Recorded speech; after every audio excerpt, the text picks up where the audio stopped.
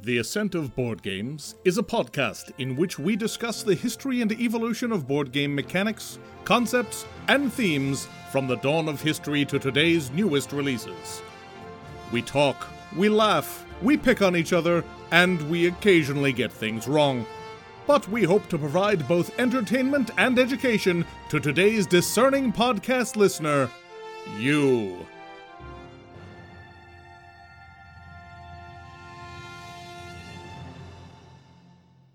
Previously on The Ascent of Board Games. We're actually going all the way back to episode 1 and talk about deck building games. Altiplano. There is an amazing little llama token. It looks like his legs are just two pairs of pants. Spirit Island. There's so much game here. Dune Imperium. It's super clever and really well done. And now the thrilling conclusion of Deck Builders Revisited. And now we enter the Frank segment of the show. Hi, and welcome to the Frank Show. Having played too many new games, which I don't know what you guys have been doing. Nothing. Being sick. So, first game on my lovely list is Cubitos. It really does sound like a tortilla-based snack food. Cubitos, the fresh maker, yes. Cubitos from Frito-Lay. I think that's just pronounced Kabuto, and it's a Pokemon, okay? Oh, there you go. Yeah, totally. This is published by AEG John D. Clair. Ooh. And it's a racing game. In particular, it's like a dice builder without a bag or anything, but mostly it's a racing game. You have these little cubes which represent various things like cheeses. Told you, it's a snack food. And dragons. And dice that represent your allies in this race that, well, also represent cheeses, dragons. I think there's a llama, too, just to keep that whole llama thing going. Game comes with 4 tracks, 2 double-sided boards, and I think 6 different sets of dice that you can draft while you're racing. And these also come with, I think, 8 cards per die that represent what the powers of the die are. So you've got 8 to the 6 different combinations of things, plus the 4 tracks to do your race. So basically, the dice you have start in a pool that's open. You choose a limited set of this dice to roll, and then you do a press your luck kind of thing where you can keep rolling as long as you get results on a die. But anything that shows a result goes to your locked finish. But you can keep rolling those blanks, and you do have entirely too many blanks on your dice. Ranging from, I think, 2 to 5. And you have to get, if you fail, you basically end your turn and get a consolation prize. Jason, I sense that this game is not for us. Oh, no, definitely. Once I saw all these dice, I'm like, well, never playing this. And a race game? Oh, hell no. Yeah, totally. But once you get done with that, the game is pretty simple. You get feet symbols, which indicate your movement. You get coins, which represent being able to buy dice. And then you get special symbols, which some of the dice have that activate their special powers. And it's pretty much a lather, rinse, repeat. It's a little unusual that your dice pool's open, and so you can choose what goes into the roll each round. But you do have to cycle through that entire virtual bag or dice pool each time. But there are also spaces on the board which want you to end your turn on those spaces, essentially like Mario Kart-style power-ups that you want to hit. Sometimes a little out of the way. Sometimes you want to, just stop immediately so you can hit the cool space. And so it's surprisingly cute. Figuring out what to buy with your dice is surprisingly cute. Whether to push your luck is, well, annoying. That's actually it. It's compelling, short, about 30, 40 minutes. And one of those you can drag to the table and teach really quickly. Mm-hmm. There's some bad puns on these cards. Oh, yeah. Brahama Llama. I mean, yeah. The cheese stands alone. Later cheesin'. Okay. Yeah, someone's definitely having fun with this. Probably funnier in German. Later cheesin', yeah. And John D. Clair, of course, will have to come back later because he's doing all the games. Is he? Yes. My next game, however, is much more... That was Cubitos, just to go back and do that. Yeah, it was Cubitos. Our next game would be Role Player Adventures, which I think is like, one of y'all's new favorite games, really, and once you start playing it. Someday. Yeah, someday. Good point. That is 2021, designed by Keith Majetka, Peter Andrew Ryan, James William Ryan, published by Thunderworks Games. And as you can gather from the name Role Player Adventures, this is in the Role Player universe. Role Player Cinematic Universe. Yeah, really. They do have cartographers, isn't that in the same universe too? Yeah, I think totally. so. Yeah. But this really doesn't have much to do with role players, although you are allowed to take a role player's character and then drag it into Role Player Adventures with some refactoring. I think that is my favorite part about this concept is like, here, play this one game to create a character and then go take it on a fabulous adventure. Yeah, oddly enough, I'm not sure I'd do that. I think if you do that, you might get some unbalanced characters. Oh, almost certainly. Oh, because- definitely. Yeah. That game as I am, you definitely will. Yeah, totally. But the game also includes like 36 character options in there with a lot of variation. Can I But play Frogman? I think so. You can play Birdman. Yes. Harvey Birdman? Yeah, no. Attorney at law. And you can just make a Birdman and name him Harvey. It'll be I fine. suppose. But then you also have to make him attorney, otherwise this isn't going to work. I'm sure they've got Anyway. a background. Wow. I'm sorry I even mentioned it. So the game is really a paragraph game with, some frills. Ultimately, you get these 12 books that look like classic D&D adventures. I mean, the art, the format is completely ripped off. Even the theme and style are D&D with the serial numbers filed off. They're fantasy role-playing. Yeah, now they're D&D. Each of them also comes with a nice separate board that's a 11 by 17 fold-out color map, which represents the board for just that adventure. And you only have one miniature that represents the party, and you all move together. You move to various places, you have encounters, and each encounter will do things. I mean, plus you have some random encounters in between that go on the board, just to kind of give you a wandering monster or some kind of effect. There's a lot of reading, and it reminds me of Legacy of Dragonhold, because there's a lot of keyword and branching. During each adventure, you may end up with 7 or 8 different keywords in an adventure that are removed at the adventure that will key certain paragraphs and options. Plus, you have items that you pick up that are keyed to the adventure, and you can use an item, or you can basically use item or items at a location to do special paragraphs. And on top of that, you can get titles that carry between adventures. And we've got like 20 different titles right now. Frank, this sounds like an editing nightmare. Oh, I know. It must have been. And as we're going on through the further adventures, we'll get these callbacks to previous things, as well as entire branches. You also track your faction alliances with 3 different factions, and those will completely change certain parts of the adventure. Each has a start and an ending, but the in-between just branches wildly. And I think we're covering maybe a quarter, a third of the possibilities. Plus some things we've missed because, we didn't think to combine these items at this location and we don't know. Or we didn't get the item because we didn't have the faction alliance or whatever. Right. Frank, you said some potentially incendiary words before we started recording today.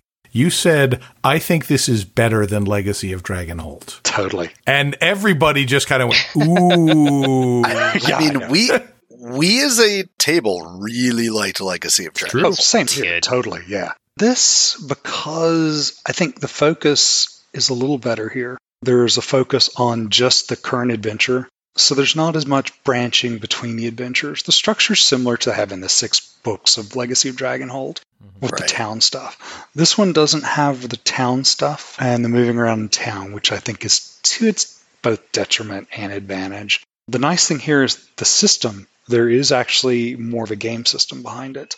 So basically what you're doing, and we're doing collectible card things. You start with equipment, feats, skills, traits, the things that were in Role Player. And when you do combat or any kind of skill test, you have this book of skill tests that might say, okay, make a stealth 2 test. And flip open the book, find stealth, look at the second row. And that's got a list of, say, 6 dice or 5 dice. And then you are allowed to roll 6 dice pulled from this bag, which are colored dice in 6 colors representing your 6 D&D style stats. Mm-hmm. And you grab them from the bag and roll 6. And you need to have exactly that color and exactly that number to fill up the row. And you have to take them out of the pool you just rolled. However, you're allowed to spend attribute points that go into this fatigue pool to choose specific colors of dice. And then you have cards which can manipulate the dice, changing their color or changing their number, flipping dice, adding a pip, 1 or 2, or sometimes doing other things like healing your fatigue.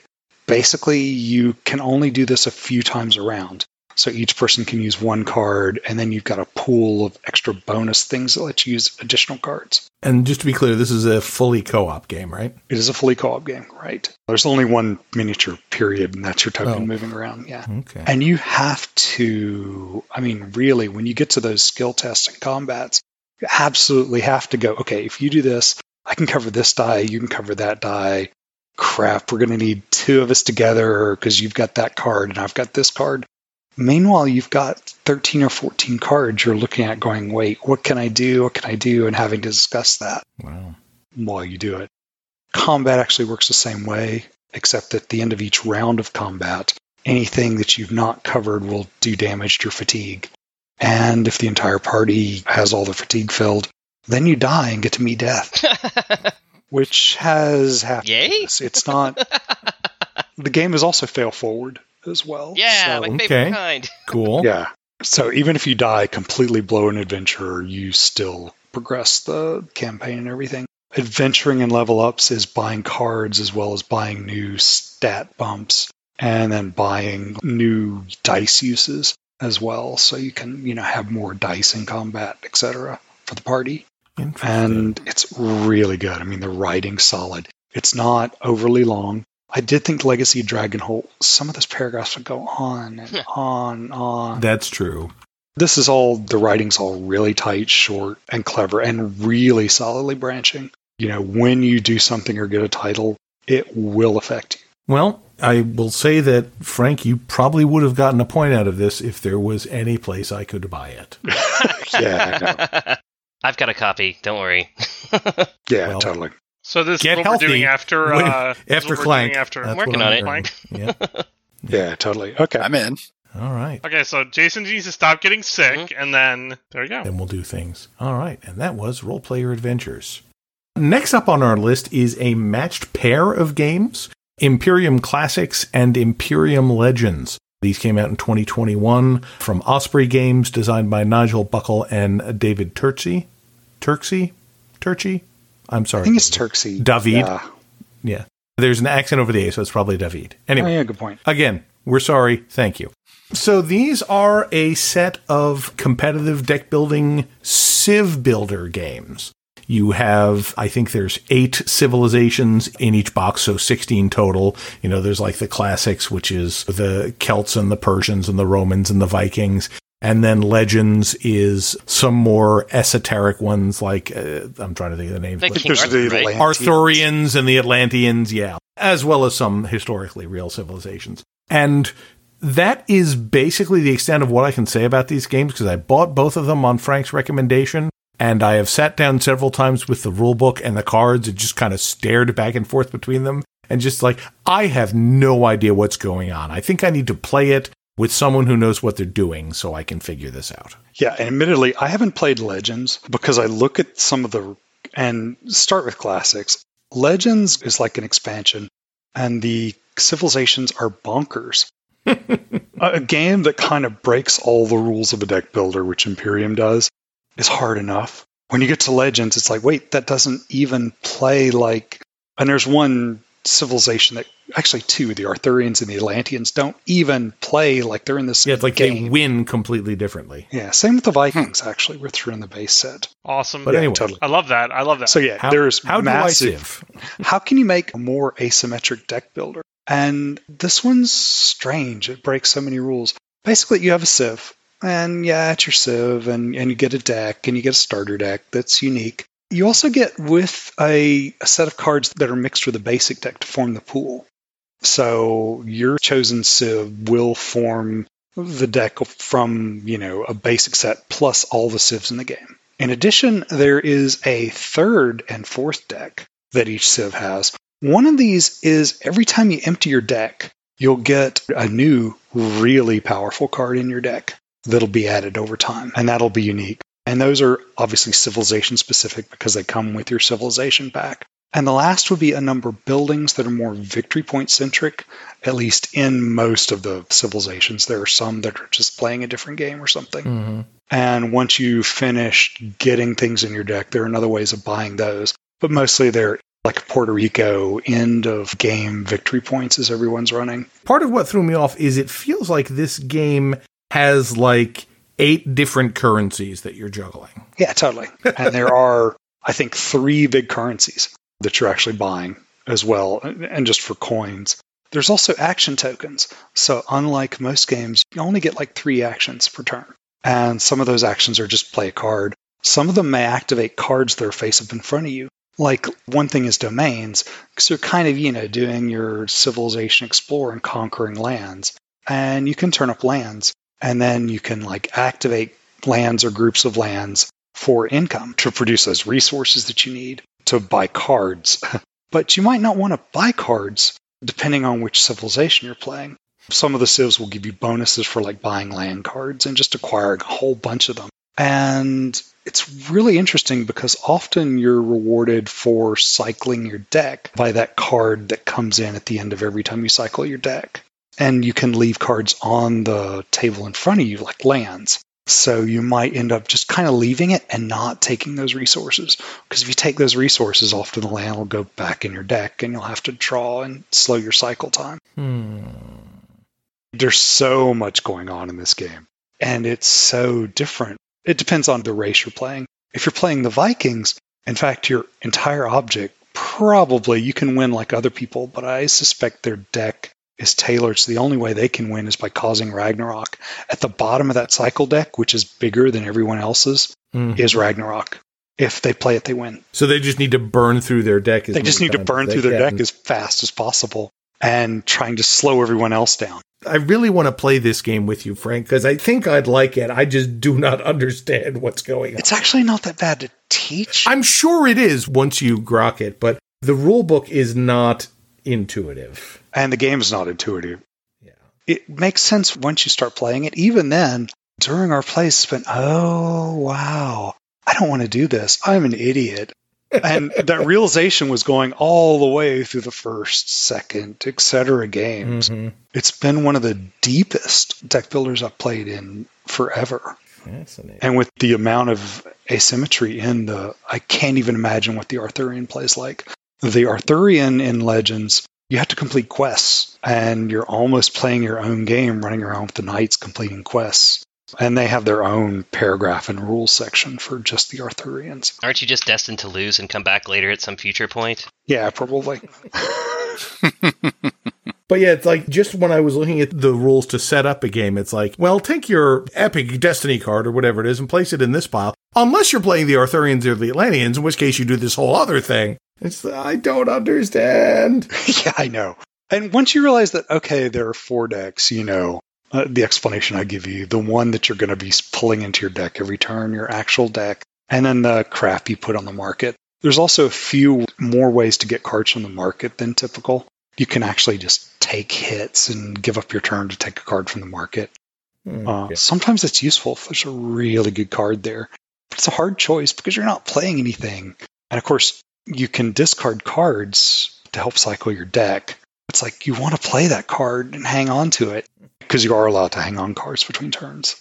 Okay. But it slows your cycle time. All right, well, put it on the list of things that I need to learn how to play because it sounds nifty. I'm puzzled. Yeah, it's an every choice feels like agony kind of game. Yay, fun! Oh yeah, I so, love it. There are certain people we just can't play this one. You're damn right. Oh yeah, yeah. If you've got someone who's analysis paralysis, you will hate life. Yes. But that is Imperium Classics and Imperium Legends. Let's talk about some other classic properties, specifically from my childhood, the 80s. We've got the G.I. Joe deck building game and the Transformers deck building game, both released in 2021 by Renegade Games. So they've popped up, 4 times now? Yeah.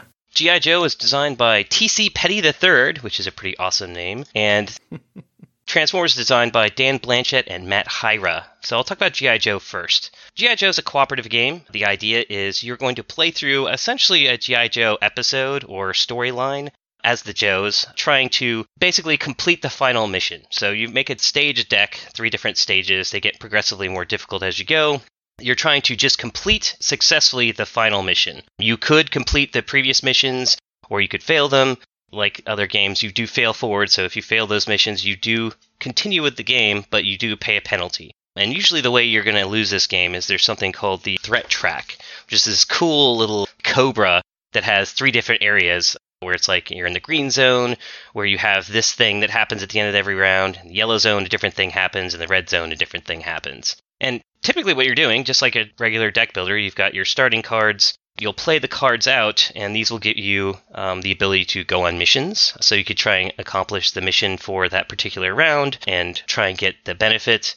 Or you can complete side missions where you're defeating either Cobra officers like the Baroness or Storm Shadow to stop them from screwing you over, because they usually have like an end of round effect. Or you could be like just killing off Cobra troopers that are either junking up your hand or blocking out parts of the market. But where it's kind of different is it's fully cooperative, so a lot of it is really kind of bringing the right Joes for the right missions. So each of the missions will have like a type of terrain that they're going to be taking place in. So like they'll have like a tank icon for land terrain, they'll have one of the G.I. Joe Sky Striker icons for an air terrain, or one of the little battleships for sea. And to put a Joe on a mission, you have to bring that Joe in a vehicle.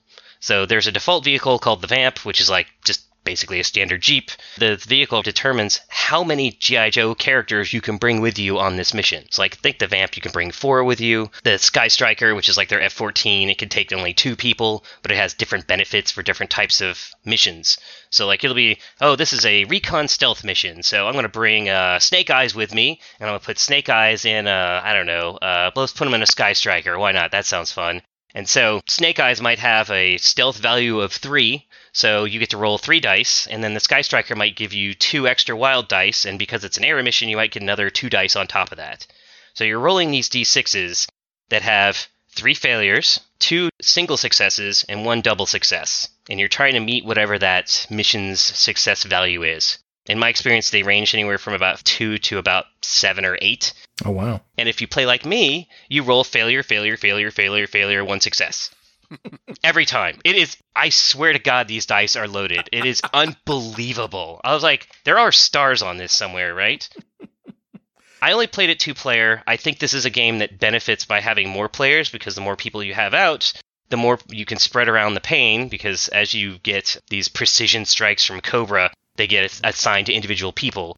But more importantly, it allows you to have other people who can say, hey, this is a recon mission. I've got a guy who's got 4 recon dice. I can play him into your mission if you start the mission and bring my guy along. So with only 2 players, you really don't have a lot of mitigation where you're like, oh, God, okay, well, I've got some generic Joes that are just, +1 die, and I've got a guy who's completely not matched for this mission at all. I guess I'm just going to hope for the best, and every time. Like, I played through and, like, I think I had 7 mission failures and, like, 1 success, and then I failed the last mission. I'm like, this is not good. It feels really weird watching Cobra just wipe the floor with the Joes the entire game. I mean, have they not seen the cartoon? Don't they know who's supposed to win? I mean, honestly, all I need is an equipment card called Parachute, and I should be fine, right? Because I like it. It was fun. It's definitely difficult, more difficult than I was anticipating. And it's cute. Like, the Joes are, they have the powers you would expect based on the characters from the show. The one I played was a mission called the Mass Device, which was like a G.I. Joe episode where Cobra had basically a teleport device where they could teleport whole armies somewhere and take over countries. I was curious because I love tortured 80s acronyms. Guess what MASS stands for in Mass Device? Mind Ascension Serpent Segregation Machine. No, not tortured enough, Mike. So it is the Molecular Assembler Scrambler Sender is what it stands for. Are there EPSA cards? Are there PSA? Oh, not that I've The more seen. you know. God, they really need that. They also need some Fedtor Cobra Law. That'd be great. Oh, yeah. And this actually goes towards, I think, my one hesitancy about Renegade Games' release schedule for these IP games, is that there are already 2 announced expansions for these Oh, games. yeah. Mm-hmm. Yep. Which, like, okay. Yeah, So yeah. the one for G.I. Joe is Shadow of the Serpent, and then the Transformers deck building game has Infiltration Protocol and A Rising Darkness. Okay. And I think that is how you pronounce them. Yeah, clearly. I think part of it is that these guys, obviously, they're very enthusiastic that they have gotten all of these IPs, because it turns out they've also just recently released a series of role-playing games based on G.I. Joe, Transformers, Mighty Morphin Power Rangers, and indeed My Little Pony, which you can actually see, some of which played, the only you can see so far is Power Rangers, on Feats and Fables. Our sort of sister Twitch streaming channel where Mike and Joe are doing role-playing things along with several other friends of the show. I'm running a totally normal Power Rangers Yes, game. exactly. 100% Exactly. normal. Nothing Don't let unusual anyone happen. tell you otherwise. Totally fine. Yeah. Everything is fine. I actually want a set of action figures for like G.I. Joe with, all the vehicles and having to do combat at scale. Mm-hmm. Oh my gosh, wow. Sign me up. That sounds great. I think that's kind of why they are just like betting on the nostalgia factor among gamers of a certain age, which is right now a prime buying games demographic, that they feel like they can pre-sell those expansions. It sure worked on me. The art in the game, unlike one of our favorite games, the Legendary Encounters games, is actually from the comic book, so it's pretty decent art that you can recognize the characters. Oh, that's good. Mm-hmm. So that's fortunate. I will warn you, the rule book is utter dog shit. I was very surprised at how difficult they made it to follow the actual setup of the game. Like, they literally forget to tell you an entire deck of cards what to do with it. I was like, well, it's in this picture. I think it's just one of these standalone... I'll just sort of put it over here? Yeah, it was weird. Ugh. But I'm looking forward to trying it with more people. I think it'll definitely shine more. The kind of mechanic where you're limited by the vehicles that you actually purchase and what their benefits are and how many people you can slot into them is an interesting idea. And who knows, like, I hope the next versions let me play as Cobra, because I'll be honest, I always preferred the Cobra vehicles to the Joes. They're just much more interesting. They give me a his take any day. But yeah, so that's the G.I. Joe game. And I fully bought these expecting them to be literally the same game system, just with rescans. I'm like, whatever, they're not that expensive. They're totally different games. I was astonished. So the Transformers game, oddly, is not by default a cooperative game. It's basically to win, the Autobots have to defeat 3 Decepticon bosses. Just like in the G.I. Joe game, it's a stage deck that's going to have both all of your market items, but it's also going to have Decepticon schemes. It's going to have, if you're playing cooperatively, it'll have cooperative schemes you have to complete, and it'll have the Decepticon bosses. And you have to defeat 3 of the bosses that are, slotted in at specific places inside the deck. But you have a giant, what they call, this is such bad naming convention, I rarely wish they hadn't done this. I can't wait. They call it the matrix of cards. Like, oh, no, don't do that. There is a matrix in Transformers. There's a card called the Matrix of Leadership, but they call the damn assortment of cards out in the grid pattern the Matrix. I'm like, oh, God, you're going to confuse the hell out Someone of thought people. they were being clever. Yeah, no, they weren't. That was a very stupid idea. But the idea here is, if you're playing competitively, you're trying to defeat the Decepticon bosses and goons to earn victory points that you put into your vault, and then at the end you reveal, oh, I have more victory points than you, Optimus Prime. I beat you. I'm Bumblebee. Oh, win better. What? Okay. Like, what? Oh, no. Okay, there is a cooperative version that doesn't do any of that dumb bullshit, so I will never play the competitive version because that's stupid. It makes literally no sense. But in the game, you've got a matrix of cards that are face down. These cards are constructed from the deck. They're going to have a combination of allies, which are like your human allies, which is funny. So I'm looking forward to getting Spike Witwicky killed, because that'll be very entertaining for me. They have an expansion coming out with Megan Fox. Oh, Jesus Christ, I hope. Oh, man. Dear God, no. They have, like, technology, they have, like, utilities, you have other Autobots you can get. So those are all things you can buy. Basically, in your hand, you'll have a movement value that's based on your Transformer. So if you're in your vehicle mode, you'll have, like, let's say, movement 2. And then you'll play cards from your hands that also have movement. And so you have a little standee that's your character moving around the matrix of cards. And you spend movement to search that to flip the card up. If you flip the card up and it's an item, you can spend energy to purchase the item. If you flip the card up and it's a Decepticon, well, they ambush you, you draw an encounter card, terrible crap happens to you, and then you try and fight the Decepticon to try and get victory points. Your combat cards have ranges, so if you have a card that lets you flip a card face up that's like, a space away, great. Now use your attack card that has range 2 and you can blast this Decepticon without them ambushing you. But essentially, you're flipping these cards, you're investigating this matrix, you're flipping over to try and find these Decepticon bosses and gear up so that you're able to defeat them. If you kill the third boss before the main deck runs out when you're refilling the matrix, congratulations, you win. It's interesting. So it sounds like there's not a regular open market like you see in most deck building games. You basically have to find things and then hope it's something you want to put in your deck. Correct. Yeah, it's interesting. So, like, you really have a lot less control over it, and every time you're flipping a card where your character is located, it's a risk, because you might get ambushed by a Decepticon.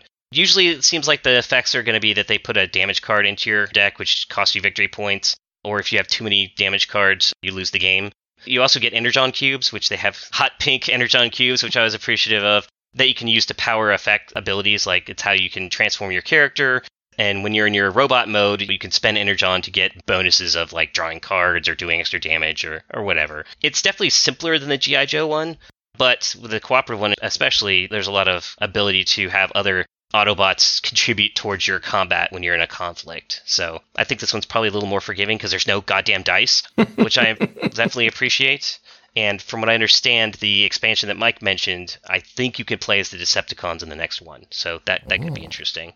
It blows my mind that they would not make this standard cooperative with a option for a win better mode. It's so bizarre. Or even better, now that you've said that, make this a game where you play the Decepticons and then it's a win better situation. I mean, that would make a lot more sense. Sure. Exactly. Yes. Like, that sounds like somebody's playing as Starscream, trying to one-up Megatron.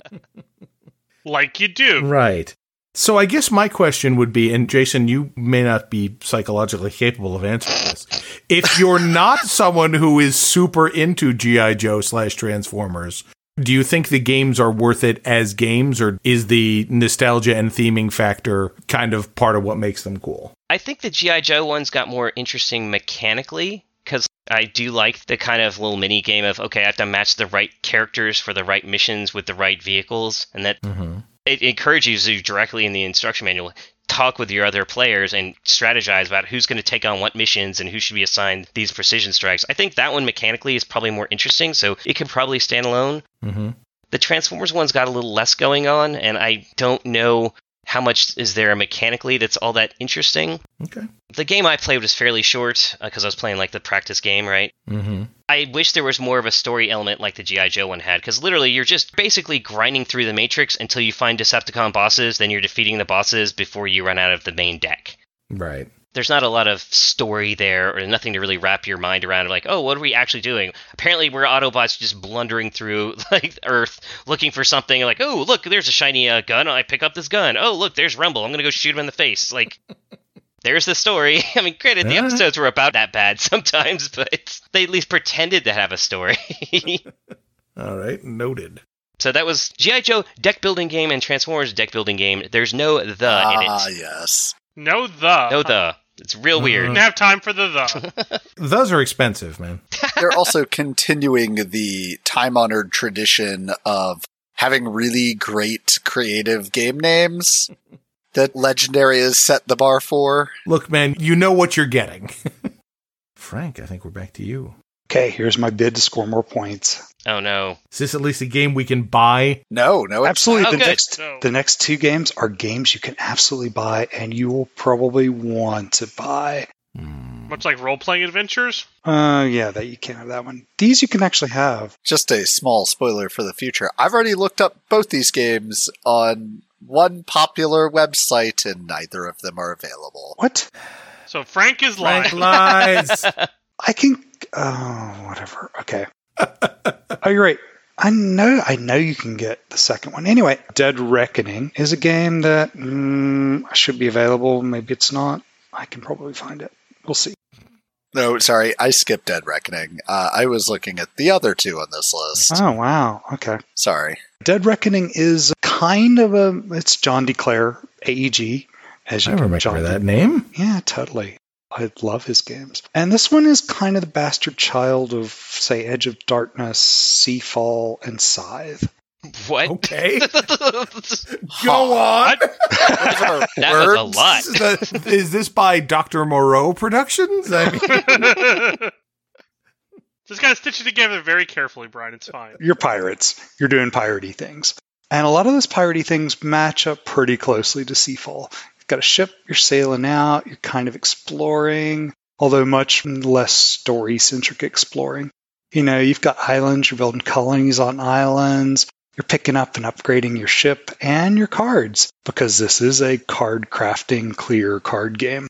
You start with 12 cards representing your crew, and you're going to get to play 4 to 6 of these in a round, depending on, you can have a hand of 6. And the cards are interesting because they're backed by a cardboard card, which has 4 levels of upgrade on the background part of the card, as well as 3 slots for upgrades you can make to each card, which are clear. And so there's that going on. And of course, like Edge of Darkness, you can take all the actions on the cards you play, or you get all of the effects of a card you play. These can represent things like sails for movement, how many spaces you can move. You can pick up barrels and crates in port, just generally where those show up. Unfortunately, that means sailing all the way back home to pick them up. It also represents how much colony strength you have for adding cubes to colonies, where you're playing kind of a weird area control. Most cubes on a colony gets to control it and can produce resources there, which is an action that's on the cards to just gain resources. And of course, you have cannons, which represent, you can attack colonies or other ships or things. And scattered all over this board are upgrade cards, which you can buy for barrels. That's a big chunk of the game, is you're grabbing your cards, figuring out your best path, moving around and doing piratey stuff. Each turn, you're going to get to upgrade one of your cards, just using the cardboard part and turning it or flipping it to bump it. The upgrade cards come in a couple flavors. Some you can just buy with barrels. Some represent merchant ships that you actually have to attack. Having enough cannons, hopefully on your ship. You can buy upgrade tiles using another card action and a mix of barrels back at port. But above all, there's also a weird kind of dice cube tower thing going, where when you're doing a fight, you grab a number of cubes equal to your cannons plus any bonuses of both you and whatever you're fighting, and throw them in this big tower where they splay out onto a kind of grid thing. And that grid will represent how much damage each of you takes, as well as who actually wins the battle, plus any loot, gold, or whatever you gain during the battle as you're trying to loot ships. And so often, combat's weird because attacking another ship often benefits both of you, and you end up both with extra loot. One of you might be sunk, one of you might be chased away. And the entire game is about person with the most gold. So basically gold is your victory points. So I'm looking at some of the pictures on The Geek. Yeah. And I like the idea of taking your individual crew members and upgrading them as you go. That looks really neat. Mm-hmm. There is a little fold-up assembled cardboard ship. That is the Dice Cube Tower. Tower. Okay, now I'm officially in love with this game. Oh, yeah, totally. I And don't there's know what two the game flavors. is If like. you got the Kickstarter, you get a ghost ship version of it Ooh. that glows in the dark. What? Oh my god. How did you not Look, tell us man, about this before? when you're running out of stretch goals, you gotta find something. And a box is big enough so once you assemble it, it can go completed in the box. The organizer is actually pretty good. There's a gorgeous metal coins and resin, crates and barrels. But the game is actually, it feels like, you remember how when you started Seafall, you're doing all these piratey things. You were sure it was going to be good? And yeah, and the colony stuff was interesting. You were doing all this resource stuff and the pirate stuff, and there were events and everything, and that all felt right. This feels like kind of that part of the game. The explorations rain down to mostly getting upgrades for a ship and tweaking the colonies and things. And, it's a single shot game instead of a whole legacy campaign, but it's so good. And every time you upgrade, you always get something and tweak your ship, and you pile a bunch of cannons. Atypically, if you have cannon cards in your deck, you're allowed to just play them. So sometimes I think the first time I was attacked, I had like 2 cannons on my ship, and this guy had built up to 5. He was like, "Oh, you're so screwed." And then I just showed him the 2 master gunners I had in my hand. It's like, no. Surprise! We ended up sinking each other, which worked out to both of our benefits. And so often attacking... Yes, because sinking your ship is always beneficial. Yeah, totally. But also, at the top of the board, there are very side objectives. Sink somebody else's ship, that's an objective, you get a point. And the game ends when someone finishes 4 or so of those. Sure. Huh. And then do a couple rounds. How much table space does this thing take up? It's Mike? pretty It's big. gigantic. It is pretty big, yeah. But it's okay because you can't buy it. Yeah, I was going to say, just to revisit, the only 2 things that are showing up on BGG are 2 instances in the geek market for $300 and then $460. Oh, man. Okay, I thought they were bringing it into retail. They are. It's Alderock. Eventually. Yeah, but okay, the Kickstarter is delivered. But you said there are metal coins, and if I'm not getting metal coins, I'm not buying it. Oh, yeah, the metal coins Wow. and resin bits are And glow-in-the-dark ship. Well, $300, man. Ugh. not worth I'll that. just steal Frank's. No.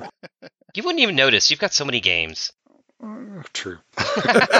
Sandy would probably help you open the door. Right. Yes! Take what you You have an want. ally! She'd go in and edit the database. No, we never owned that game. I don't know what you're talking She's about. standing here going, wait, this is an option? Who do I need to call? Hi, Sandy.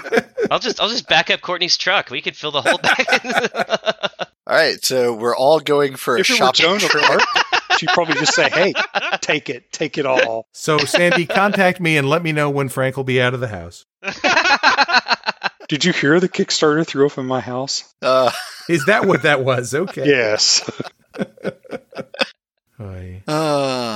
Okay, so let's talk about a game that was also Kickstarter that I don't own yet.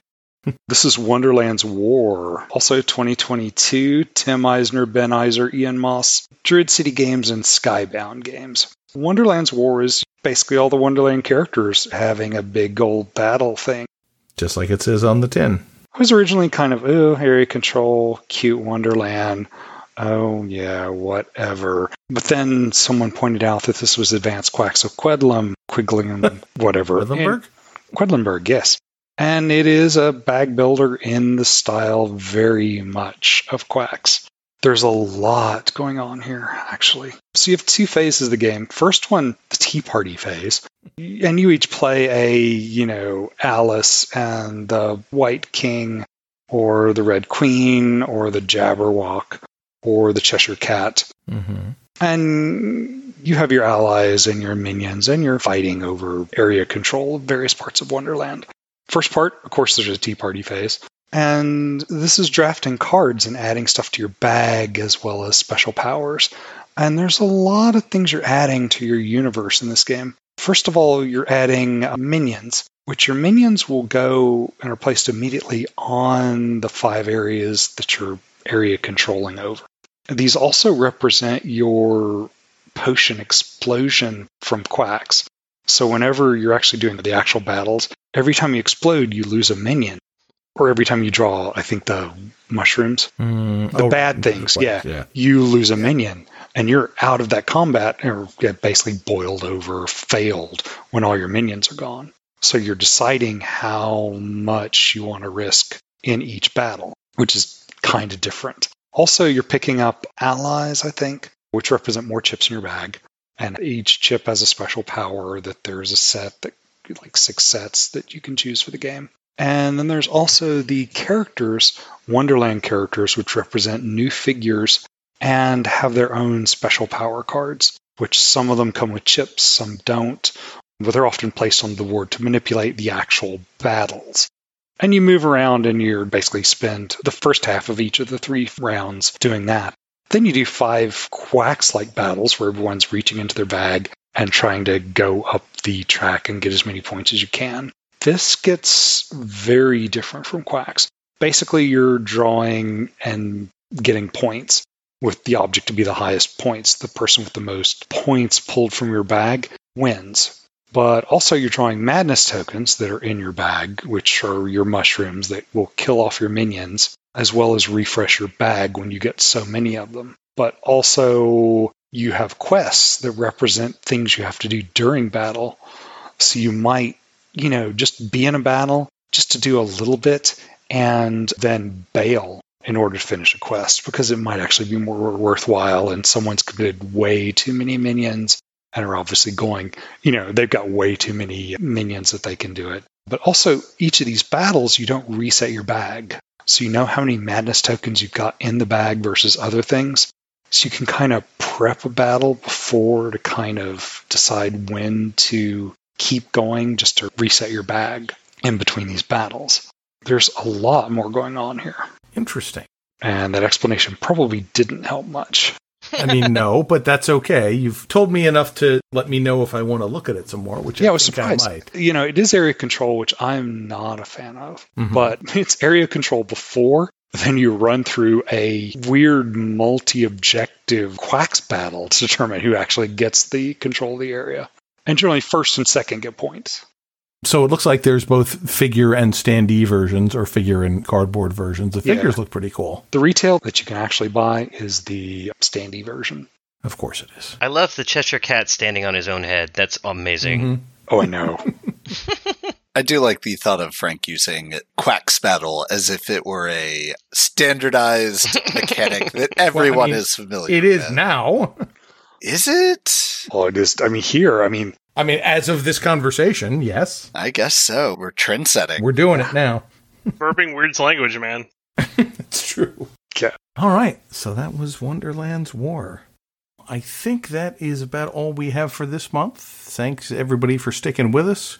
As always, we will ask you to do the usual internet things, like, follow, subscribe. Indeed. Talk about us on social media. Give us an iTunes review if you have time. And if nothing else, please come back next month and let us talk to you about either a new topic or a revisit of an old one, depending on what the feedback we get from this episode is. Roll and move. No! I think it should be a new topic, but we can talk about that offline. Yes, exactly. We'll figure it out. I feel like we need to make a side podcast that's like, can we sell this game to each other? Mike? I don't think Courtney would approve of that. We don't need another podcast. That's fair. That's fair. But it could be so good. All right, you're editing this one. Fair enough. Thanks, everybody, and we will talk to you again next month. Stay safe out there. Bye. We hope you have enjoyed this episode of The Ascent of Board Games, which is protected by the Creative Commons license. Opening and closing music is Evening Melodrama by Kevin MacLeod via Incompetech.com. Full details can be found at ascentofboardgames.com. Please share, like, subscribe, review, and comment on this podcast. And thank you for listening.